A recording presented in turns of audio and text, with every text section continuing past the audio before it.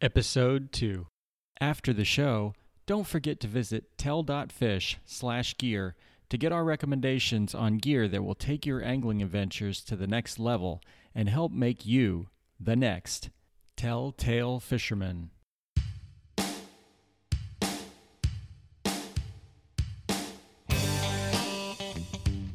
Welcome to the Telltale Fisherman podcast, where avid anglers share the story of their best fishing day ever to inspire yours. Now it's time for another epic adventure. So here's your host, John Woodson.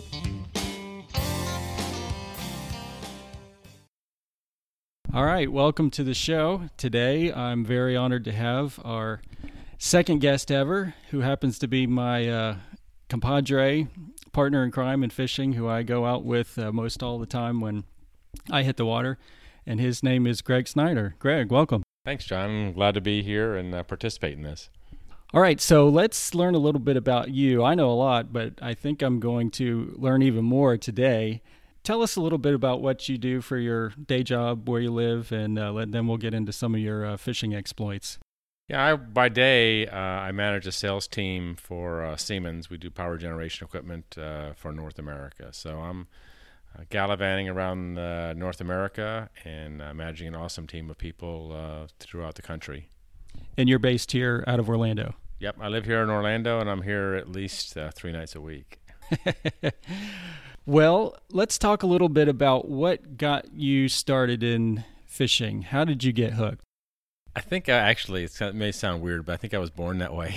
I have pictures of... Now, my mom and dad loved the water. I grew up mostly in southern New Jersey, Philadelphia area, and we would go up to Cape Cod for vacation. So I always had a fishing pole in my hand. But the earliest I remember fishing is riding my bike in southern New Jersey down to a local pond and just catching brim, sunfish, and little bass, and I would do that whenever I could get away. So I'd jump on my bike with my rod and dig some worms and go down there and catch fish. And I think that was about second grade. And then from then on, pretty much every year, I'd fish freshwater close to where my houses were. And on vacations, we would go to saltwater, and I would fish pretty much all day long. So growing up, did you ever live near the coast or saltwater where you had a chance to do that kind of stuff more, or just on vacation? Morristown, New Jersey, we were a little less than an hour away from Long Beach Island, which had pretty good surf fishing and a little bit of bay fishing. But my dad and some of his buddies used to love surf fishing, and I think I was about the only kid that had the patience to surf fish. And at a right early age, I could keep up with the big guys with my skill set, or actually I was just a lucky guy, I guess. So how about through college and the years following? What type of fishing did you do then, and what opportunities did you get to go fishing? College, not a lot. I went to a pretty hard school and double majored, so during the school year, I did not fish, I think, at all. In the summers, I did a little bit, but I was working, for college money. So I would say in the late 70s when I was in college is probably the time I fished least in my life. But then my first job, I moved down to Baton Rouge, Louisiana, where I ultimately met my wife then, or now as well. And her mom and dad just so happened to live on a saltwater bayou. And that was like the best place. Now, I live in a really cool place here to fish in Florida, but it does not compare to Louisiana. And what'd you do and fish for there in Louisiana?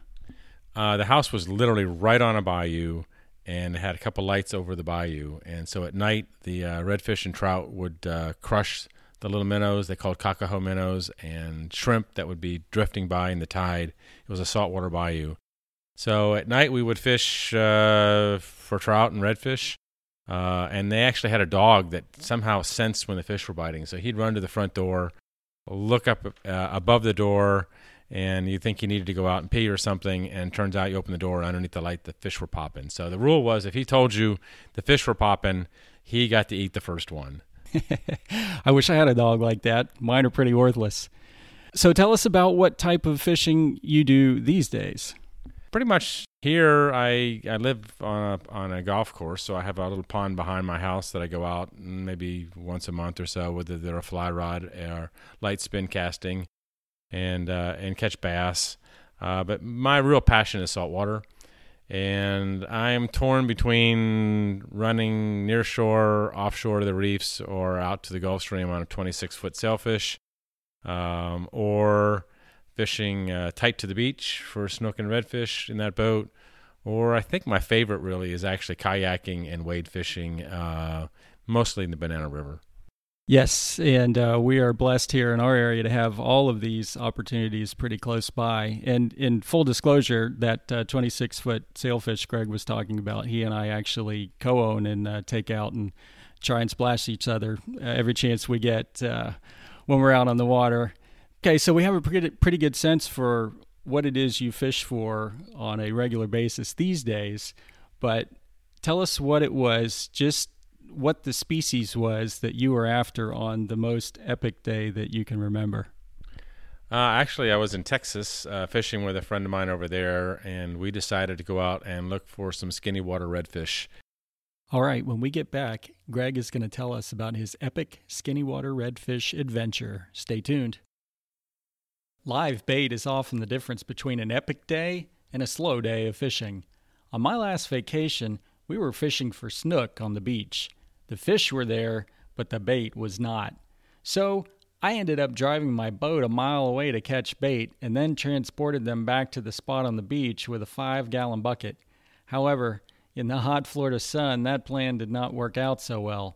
But now I have found a much better portable option for keeping bait alive on the boat and on shore. Visit tell.fish/gear to check it out. That's tell.fish/gear. Okay, we are back with our guest, Greg Snyder, and continuing on with his epic redfish adventure in skinny water. Greg, where were you fishing on that day? In the Laguna Madre, which is by Port Mansfield in Texas. That's the southernmost part of Texas on the Gulf. Laguna Madre is very much like Mosquito Lagoon, Indian River, Banana River, but it's even shallower, but it's gin clear. So we were out there with fly rods looking for redfish and trout. And is that a tidal area, or how much is the tide affect the fishing there? Yeah, it's got a little more tide than we do in Central Florida, at least in the inlet areas. It probably has like a 2-foot tide, 3-foot tide, I think. But the key is that there's this vast flats, and we actually fish in a boat that's unique. It almost looks like an airboat with a big jack plate, and you actually sit up on a platform on top of the boat. And so you can visually spot tailing redfish and schooling trout. So you were out fishing with a guide this day, correct? I was. I like to use guides in areas that I don't know well, just so it's just so much more productive. They know the water, they know what to fish with, and they know the spots. And especially if you're only fishing one day and you got a buddy, and I had a recommendation for a guide with this from this friend, and it worked out pretty good. So tell me about how you start off in this area. So you go to a boat launch, I take it, and do you have to go a long way? Are you screaming across the skinny flats or go across deep water? What's the area like? Yeah, he launched the boat right there in Laguna Madre, and we ran, I would say, half an hour or so looking for tailing redfish. And the water we're running through is at most knee deep. So it is kind of weird flying across the water at 35, 40 miles an hour, super skinny water. And you see, shorebirds wading just barely up to their knees. So you really definitely have to know where you're going, because there's certainly some high and dry spots. We went out, and I guess we went right out early in the morning when you usually do for redfish, looking for tailing redfish. And it was in June, so it was not super, super hot in the daytime. And the bite he thought would be early in the morning. But we spent the first 2 or 3 hours push-poling and wading, and saw 1 or 2 redfish, but didn't catch anything at all. Well, I'm taking it that you ultimately did find some redfish on this day, correct? Yeah, we were just cutting across a flat, and then we came to a deep channel. And there was this water pouring through into this channel, so we decided to stop there and fish the edges, and I think we caught a trout or 2. And I noticed just maybe 50 yards away, 100 yards away, as I was kind of wading, and I'd like to wade. It's kind of like hunting with a fly rod in your hand. that there were these big potholes, and that the water was just rushing off of these flats into these potholes. And I figured, if I were a lazy redfish, where would I hang out? I'd hang out where the water was coming off this vast flat, and the flat that had emptied into this pothole had to be 2, 3, 4 miles long. You could not see any other deep water. You couldn't see any channels. It was just like massive flat dumping into these potholes right before it got into the deep channels heading out to the Gulf. And so what'd you find there in that epic pothole? The funny story is the guy didn't really think that was a good spot. He goes, well, the fish are usually on the edge here right by the deep water. I said, well, yeah. So he stood there with my buddy, and they were casting this one area. So I walked up to the edge of the pothole and threw what's called a fly spoon. It's a little spoon about the size of a quarter, or maybe a little smaller than that, and it's shiny, and it was gold colored, which we all know redfish likes gold. So I threw it up on the flat and just drug it into this pothole.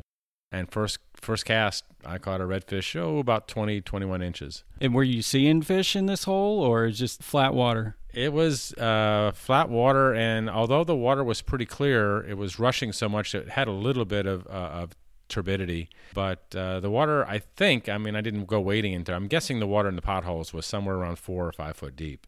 So it was it went from less than probably a foot or two max into 5 or 6 foot of water.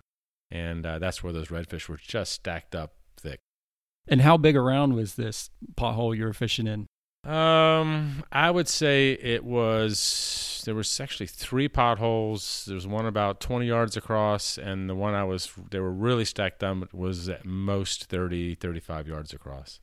Okay, so I'm taking it you have a captive audience here in terms of fish. So we've caught one. What happens after this?